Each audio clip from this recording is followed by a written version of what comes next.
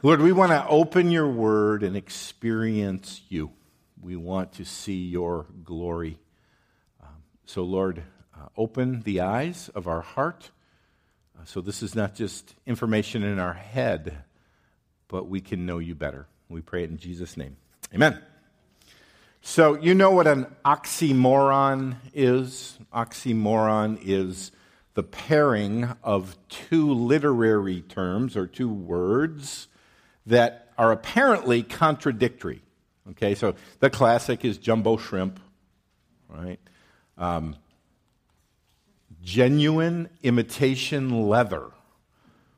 Well, if it's imitation, it's not genuine. Well, so you Mac users, Microsoft works. You're like, no, it doesn't, right? What's the deal with the young people with literally? Literally this, literally, I literally died. Well, welcome back, right? I don't think that word means what you think it means, right? Awfully good. Historical fiction. So you get the idea.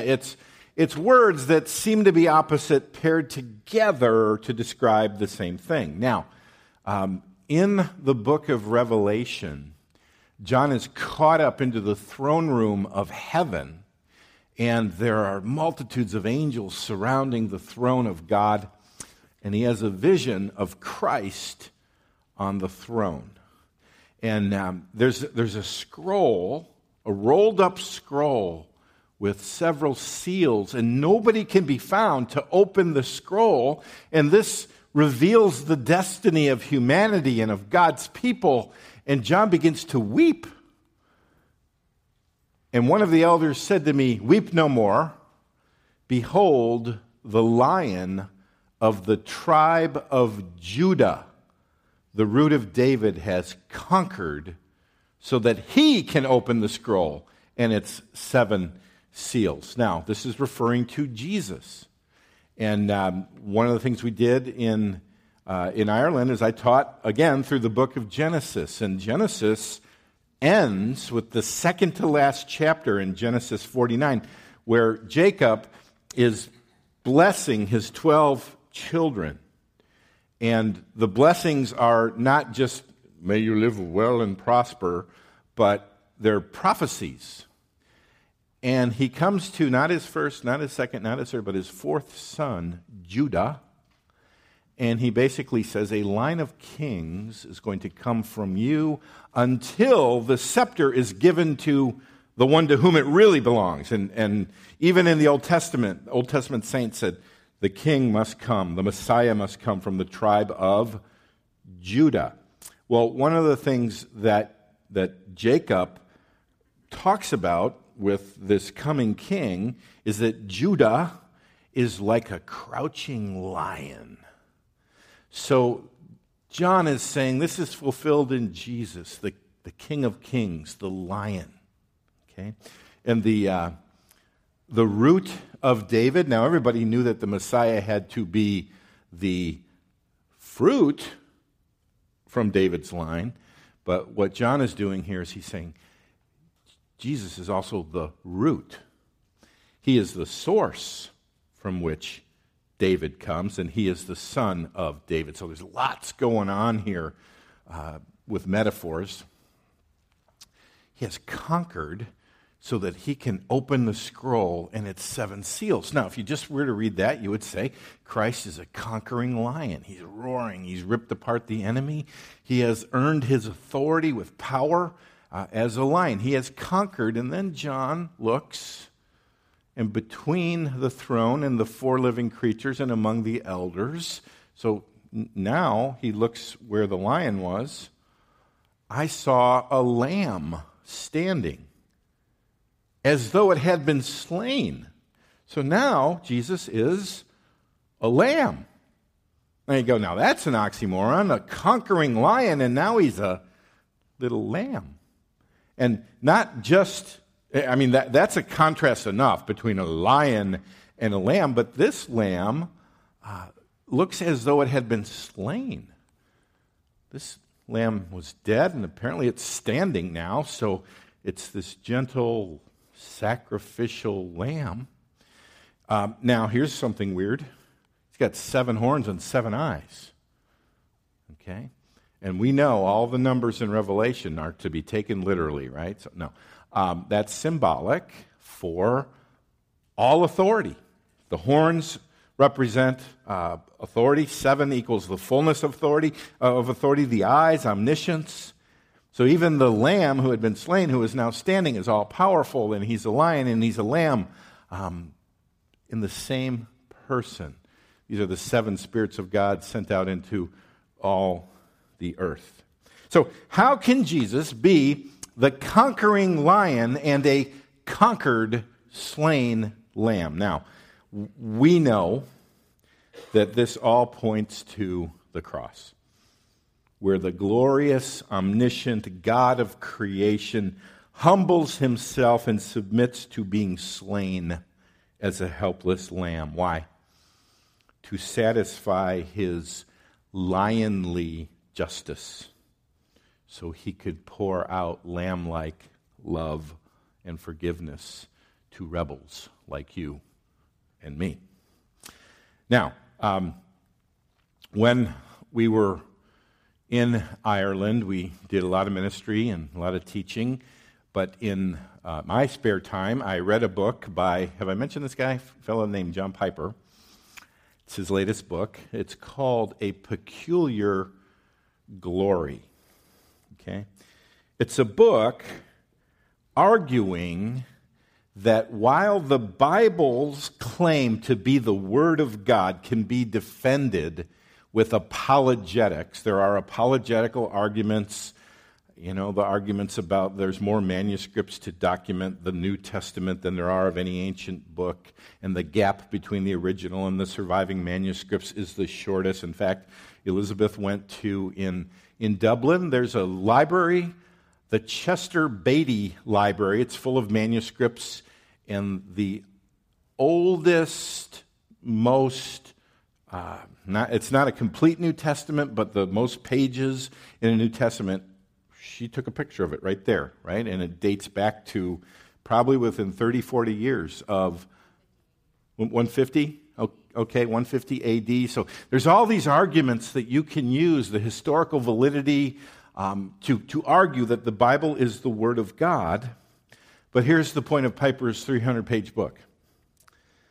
Ultimately, the way the Bible convinces most people that it's true is that its message, the gospel message about a God who is both lion and lamb, its message is such a unique, peculiar glory that it's self-authenticating. Okay? What does that mean? The God portrayed in the Bible is so peculiar. And it's what we've been longing for, even though the unbeliever rebels against the message. When those walls are broken down, he, the lion, lamb, God of the Bible, is what we've been longing for. And when we hear the message, when we see Christ, the lion, lamb, it's a self-authenticating message. In other words, it's obviously true. Rarely do people come to faith in Christ because of the manuscript evidence, or because of the cosmological argument, or the teleological argument, or the ontological argument for the existence of God. I listened to a lot of debates. I knew I was going to be on an airplane for a while, so I downloaded debates between atheists and Christian apologists, and they use these arguments. Rarely do people place their faith in Christ and trust the inspiration of the Scripture due to apologetic arguments. Now, we need them. They're important. But Piper's point is that the Bible reveals itself to be the Word of God because the God in it is who we've been longing for. And when we unleash the lion lamb on people, they believe it. Okay? Let me read what Piper says. He says, the Scriptures convince us by the revelation of a peculiar glory. In other words, the power of Scripture to warrant well-grounded trust is not by generic glory, not as it were by merely dazzling, not by simply boggling the mind with supernatural otherness. Rather, what we see as inescapably divine is a peculiar glory. And at the center of this peculiar glory is the utterly unique glory of Jesus Christ. What has emerged, therefore, is that there is an essence or a center or a dominant peculiarity in the way God glorifies himself in Scripture. And here it comes. That dominant peculiarity is the revelation of God's majesty, that's his lionness, through meekness, that's his lambness. His whole argument is, now that we know God is majestic and meek, we can approach him. We can worship him. And that message rings through the entire Scripture, authenticating it as the Word of God. Okay? Another thing Piper brings up is he's fascinated with Jonathan Edwards. Edwards was the preacher who lived in the 1700s. And God used Edwards to bring about the Great Awakening in America. Yet, he was in this little congregational church. There were some bad sheep in the church who basically got him fired for no really good reason. So he found himself, he later became the president of, was it Princeton or Harvard? Princeton. So some people did a political play and they kicked Jonathan Edwards out. And so for a few years, he found himself in the woods. He said, well, I guess God wants me here. And he started ministering to the Indians. And as he preached the gospel, they started believing in Christ. And Edwards said, now wait a minute. These people not only can barely speak the language, they would not even understand arguments about manuscripts and historical reliability and the complexity of apologetics, yet they're giving their life to Christ and they're willing to die for Christ. How do you explain that? And the answer is the same Jesus that maybe a more intellectual person encounters in the Scripture is the same Jesus that they encounter, and the Scriptures become self-authenticating and Christ becomes real, and they're willing to die for Christ just as much as somebody who's a little more well-read was willing to die for Christ. So, whether you buy that whole argument or not, and you can read Piper on your own, by the way, it's free, download it online if you can read the PDF on your reader. It's an interesting read. What I want to do in the time that remains is for us to just glory in Jesus, the lion and the lamb. And I just want to look at a handful of scriptures where we see Jesus, and many of them in the same incident, he is both lion and lamb. Okay? Adam read about him coming into, or mentioned him coming into Jerusalem on Palm Sunday. Let me take you through some of the other things in that week.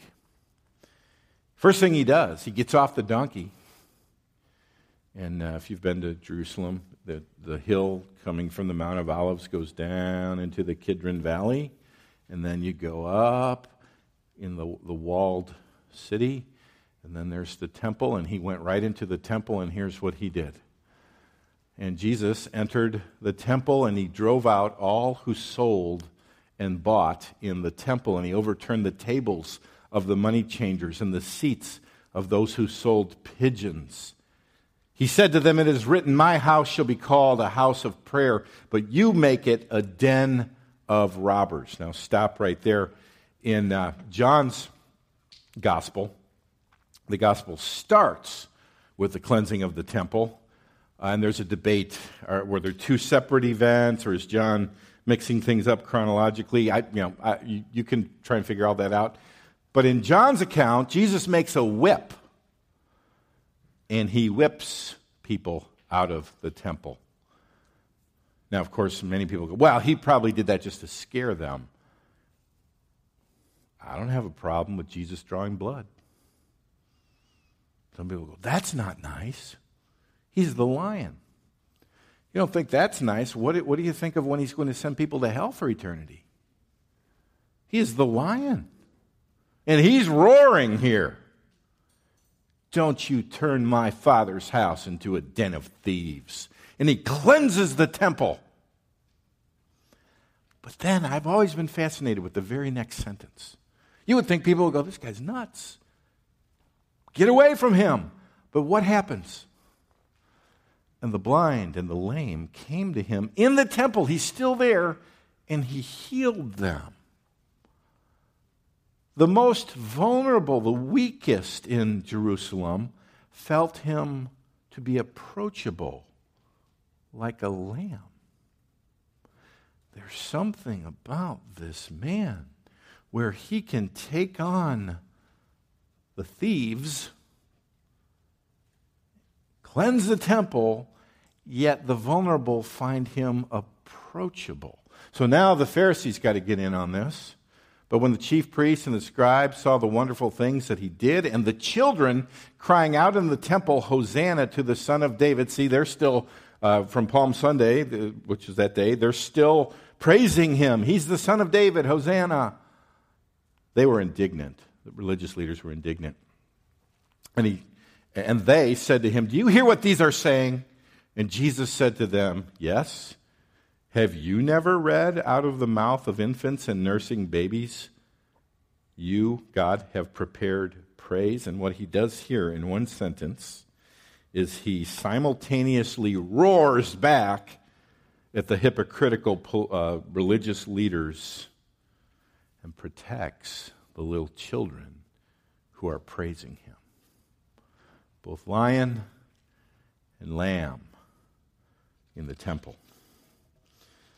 Later on in the week, it's Thursday night, he has the Last Supper with his disciples, and he says, let's go to the garden and pray. And he's sweating drops of blood. And he gets up, and it says, so Judas, having procured a band of soldiers and some officers from the chief priests and the Pharisees, went there with lanterns and torches and weapons. Now, in the pictures, we see like 3 guys with spears. There could have been hundreds of soldiers, armed soldiers there. Okay. Then Jesus, knowing all that would happen to him, came forward and said to them, whom do you seek? They answered him, Jesus of Nazareth. Jesus said to them, I am he. And by the way, all the English translations insert the word he. It's not there. Who are you looking for? Jesus of Nazareth. I am. That's the name of God. I am. Okay. Judas, who betrayed him, was standing with them. When Jesus said to them, I am, they drew back and fell to the ground. All the soldiers are overcome with power. And he could have walked away right there. The lion roars. But does he walk away? So he asks them again, whom do you seek? And they said, Jesus of Nazareth. Jesus answered, I told you that I am. So if you seek me, let these men go. So here, with lamb-like compassion, he protects the disciples so they can flee. The lion and the lamb in one scene. Okay? Now, of course, Peter wants to save the day. It says, and behold, one of those who were with Jesus stretched out his hand and drew his sword. And from John's gospel, we know it was Peter. And struck the servant of the high priest and cut off his ear. So you got an ear laying on the ground. Then Jesus said to him, put your sword back into its place, for all who take the sword will perish by the sword. And then I think this was probably the beginning of Peter's confusion. He's thinking, now we're going to take over. Jesus is the Messiah. I'm on his team. Let's go to town. Let's kill these guys. And Jesus says, put your sword away. And this is the start of Peter's confusion, which leads to his denials. And so that's going on here. But then Jesus says this, do you think I cannot appeal to my Father, and he will at once send to me more than 12 legions of angels? So a legion is a term for a Roman army of 6,000 people. So 12 times 6,000 is 72,000. So Jesus, first of all, he says, I am, and they all hit the ground. Then he says, Peter, put that away. Don't you think I could get an army of angelic warriors at the snap of my finger, and they could take these guys with no trouble whatsoever? Put that sword away. So the lion roars, but how then should the scriptures be fulfilled that it must be so? And what about the guy with the ear on the ground?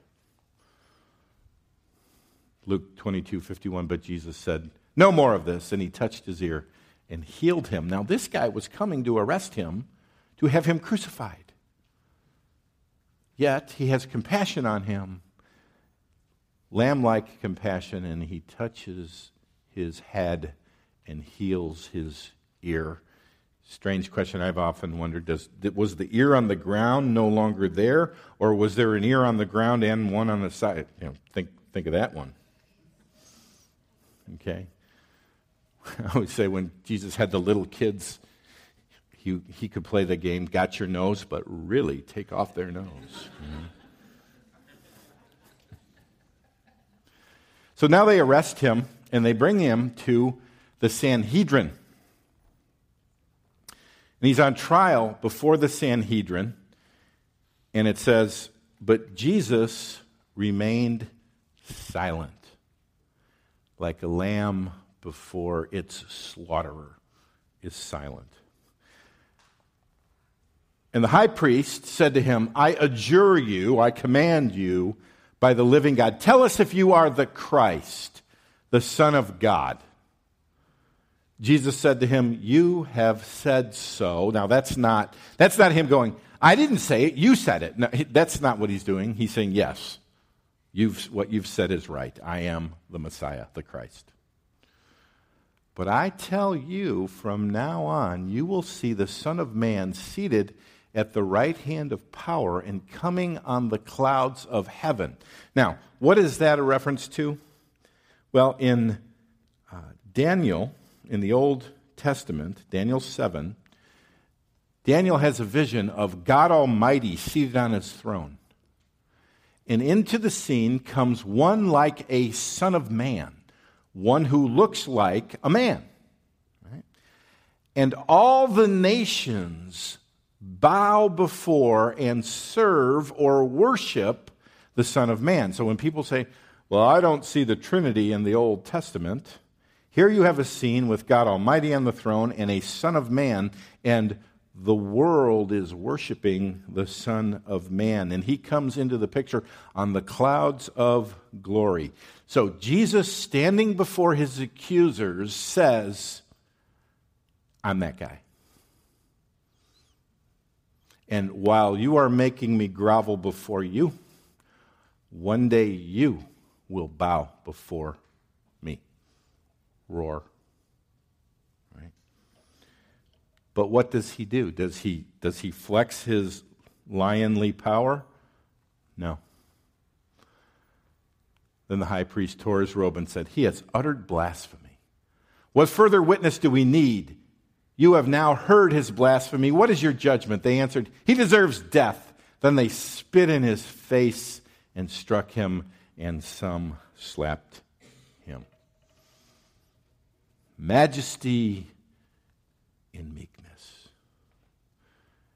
The unbelieving mind is going, I don't get this. This is disturbing.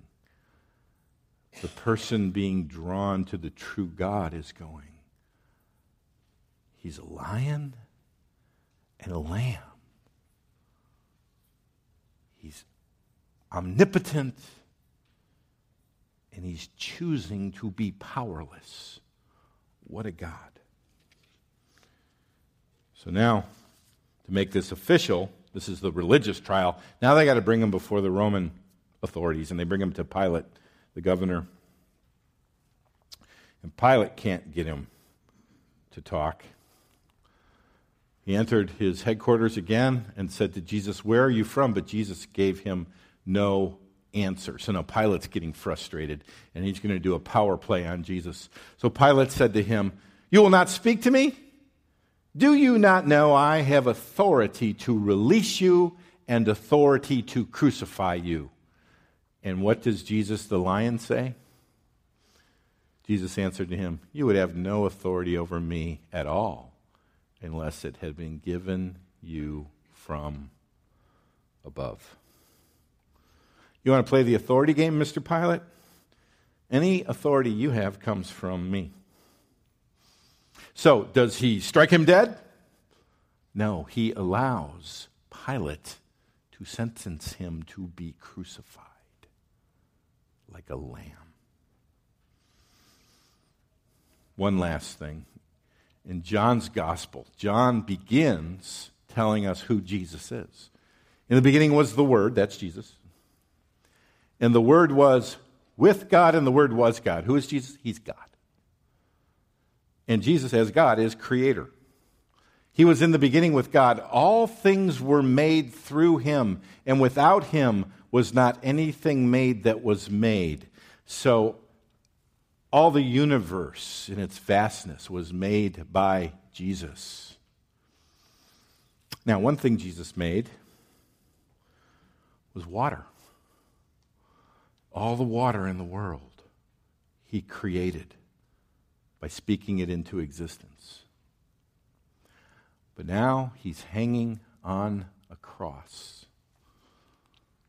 After this, Jesus, knowing that all was now finished, said, to fulfill the scripture, "I thirst." The Creator who created it all is now dying of thirst. The lion is now a lamb. And again, the unbelieving mind doesn't get this. The person being drawn to believe, and the believer says, "What an awesome God.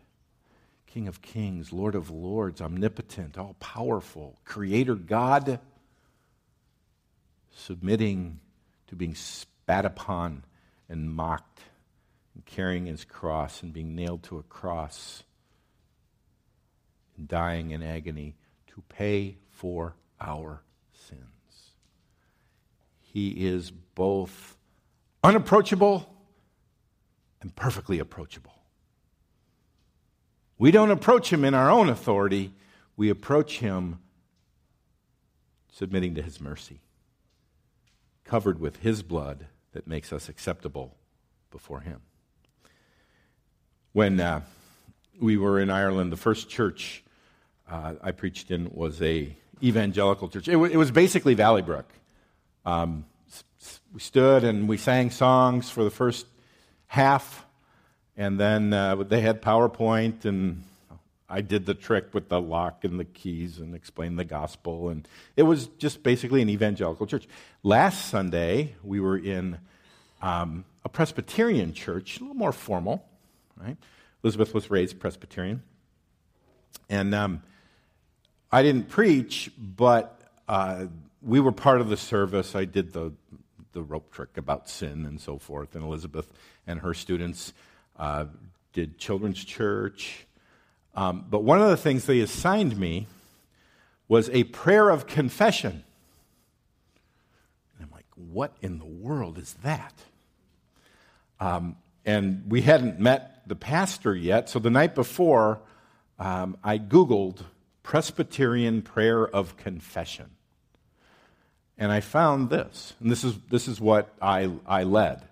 Kind of started the service. They did welcome announcements, they did one song, and then prayer of confession, which begins with the person praying, announcing this. The proof of God's amazing love is this: while we were sinners, Christ died for us. Because we have faith in him, we dare to approach God in confidence. Confident in God's grace, let us confess our sins before God and one another. In other words, the prayer of confession doesn't begin with "we are miserable, horrible sinners." Oh, we get to that. But it begins with a reminder of his grace, of his crucifixion, of his mercy. Now, you've heard me say before, the law convicts, the gospel forgives. Okay? That doesn't necessarily mean you start every gospel presentation with nothing but law. Because, as the prodigal son knew, to repent, you need to have a safe father to repent to. So this prayer of confession begins with a reminder of the Lamb dying on the cross.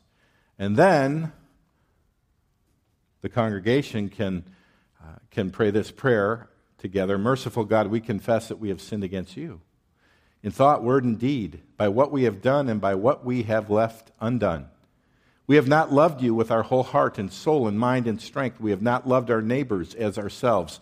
In your mercy, forgive what we have been. Help us amend what we are and direct what we shall be, so that we may delight in your will and walk in your ways to the glory of your holy name. Now, don't worry, we're not going to become Presbyterians, okay? But I did find that the liturgy sometimes, they've thought this through. Right? The grace of the Lamb is first, so we as sinners can come with confidence before his throne, because he demonstrates his love in that he died. So why don't we end, rather than me praying for us, why don't we end with this prayer of confession? So join me when we get to the dark part. Can you see it in the back? Okay. The proof of God's amazing love is this: while we were sinners, Christ died for us. Because we have faith in him, we dare to approach God in confidence. Confident in God's grace, let us confess our sins before God and one another. So join me. Merciful God, we confess that we have sinned against you in thought, word, and deed, by what we have done and by what we have left undone. We have not loved you with our whole heart and soul and mind and strength. We have not loved our neighbors as ourselves. In your mercy, forgive what we have been. Help us amend what we are and direct what we shall be, so that we may delight in your will and walk in your ways to the glory of your holy name. And then it ends with this pronouncement. Hear the good news. Christ died for us. Christ rose for us. Christ reigns in power for us.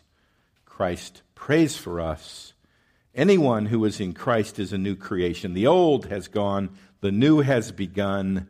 Believe the good news of the gospel. In Christ Jesus you are forgiven. Thanks be to God.